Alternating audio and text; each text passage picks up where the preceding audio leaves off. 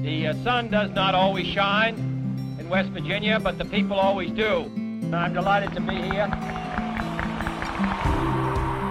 These are historic times in Appalachia. A lot has changed, a lot is changing now, and a lot still needs to change. In our podcast, we talk with change makers right square in the middle of all this, working to ensure the change is for the good. You're listening to Change in the Coalfields, a podcast by Coalfield Development. I'm your host, Brandon Dennison.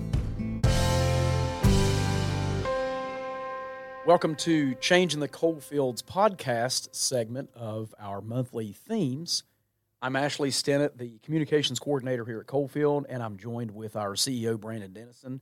And this month's themes are follow instructions, and that's represented by true hero from West Virginia, Woody Williams, and optimism, another true heroic figure, civil rights leader, Leon Sullivan. I'm really enjoying doing this, Ashley, so I'm glad to be me back too. here for another month. Our professional development themes, they start with really, we say, 6 themes that are mandatory for employment. Wherever you work, wherever you go, you got to be on time, you got to be prompt, you got to be safe, you got to have a good attitude, you got to know how to follow instructions. You know, most of us are always going to have a supervisor, you know, or someone that we're answering to, and we're going to agree on our tasks, what we said we were going to do. And if we don't follow through on that, it's going to lead to problems. And Sometimes big problems. Sometimes big problems. So this is, listen, it's important to follow instructions, and it sounds so obvious, but I think a lot of us dads, we put these complicated toys together on Christmas Eve. You know, we think we know, we think we got it covered, and then you get halfway through this 30-page instruction manual and realize you missed a key bolt back on box number 3, and then before you know it, you're disassembling everything, and it's like 3 a.m. and you're not done yet because you didn't follow instructions. The kids are upset. Or if you're like me, you just don't even look at the instructions and say, oh, that looks easy enough. I can do that. Yeah. Give me some tools. You need to reflect on following instructions. Major reflection on that. So it seems so obvious. I think it's good to stop and pause and say, our theme this year is listening. A lot of follows instructions is about listening, whether it's written word, verbally, both, really listening closely, not skipping steps, not rushing. I think a lot of times when we have our job, we want to do it fast. We want to get in and get out. And I get that. And we do want to be efficient, but we need to be thorough and follow all the instructions and make sure we're producing quality too. Which is something you have to do in the Marine Corps, and especially during a major combat assignment. So our West Virginian, smooth segue, our West Virginian, Woody Williams won a Congressional Gold Medal for heroicism at Iwo Jima, fought in the Pacific Theater in World War II, same as my grandfather, actually. And incredible bravery. And what's amazing, though, he passed away just recently. I had the chance to hear him speak several times. He would always say, I am not the actual hero. The actual hero are the ones who didn't make it back. Yeah. Gave the ultimate sacrifice. And he meant, you could just tell he meant it with every fiber of his being. And also that, he was following orders. Yeah. A lot of military heroes will say, I was following orders. I was following instructions. The simplicity of that gives me chills, honestly, to think about that heroicism, but also just the simplicity. And if all of us, wherever we are, whatever our station, simply follow our orders, do our part to the best of our ability, it's amazing how much good can come from that. Yeah, certainly a great generation following instructions, following orders for a cause much bigger than themselves. That's right. You said your grandfather was in the Pacific Theater as well. Mine was too. My mom's dad was. Right.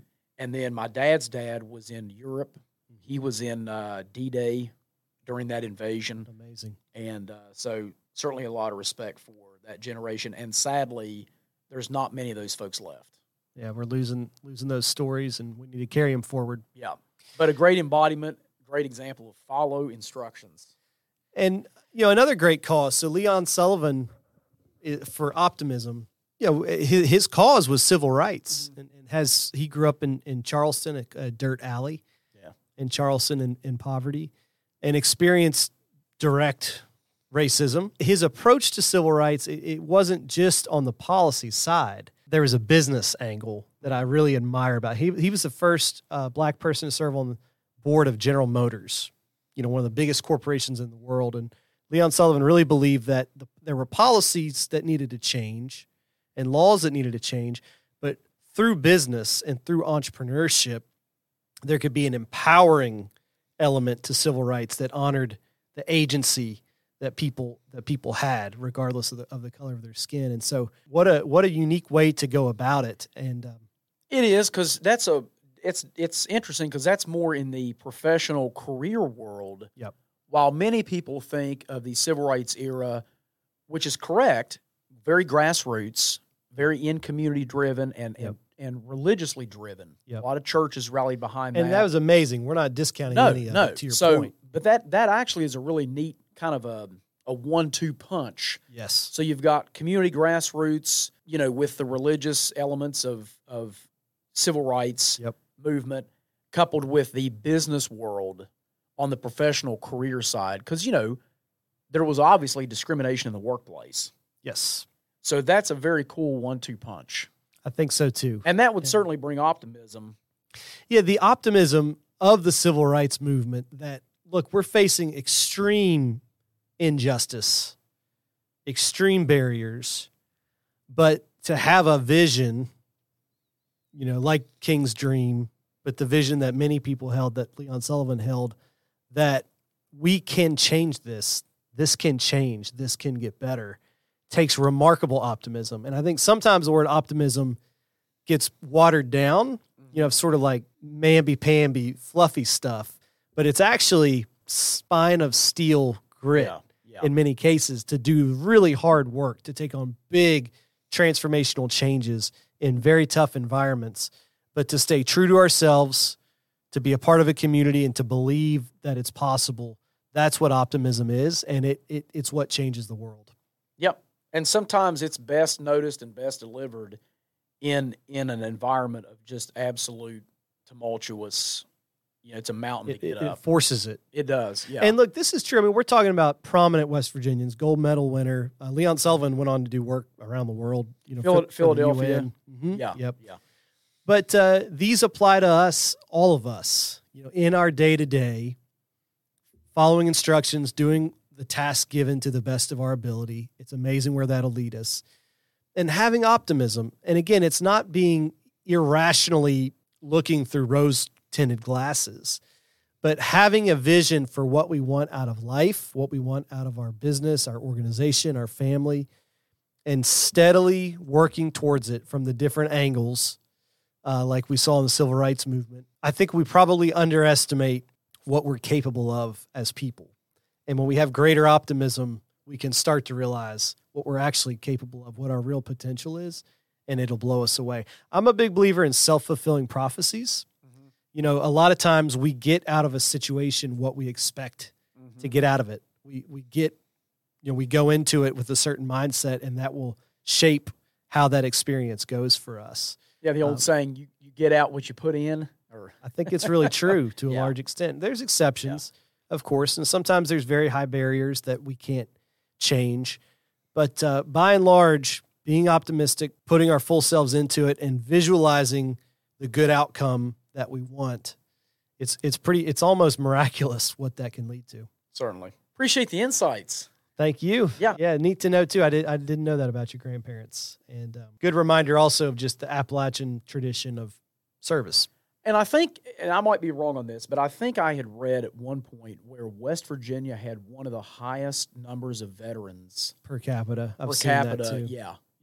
So it's really a testament to that embodiment of grit and following instructions for service and country here in the Mountain State. Thank you, Ashley. Thanks, Brandon. Good stuff. Yeah. Change in the Coalfields is a podcast created by Coalfield Development in the hills and hollers of West Virginia. This episode was hosted by Brandon Dennison and produced and edited by JJN Multimedia. Become a part of our mission to rebuild the Appalachian economy by going to our website, coalfield-development.org, to make a donation. You can email us anytime at info@coalfield-development.org. and subscribe to our newsletter for more information on the podcast. You can follow us on Instagram, Twitter, Facebook, and LinkedIn by searching Coalfield Development. Check back soon for more episodes.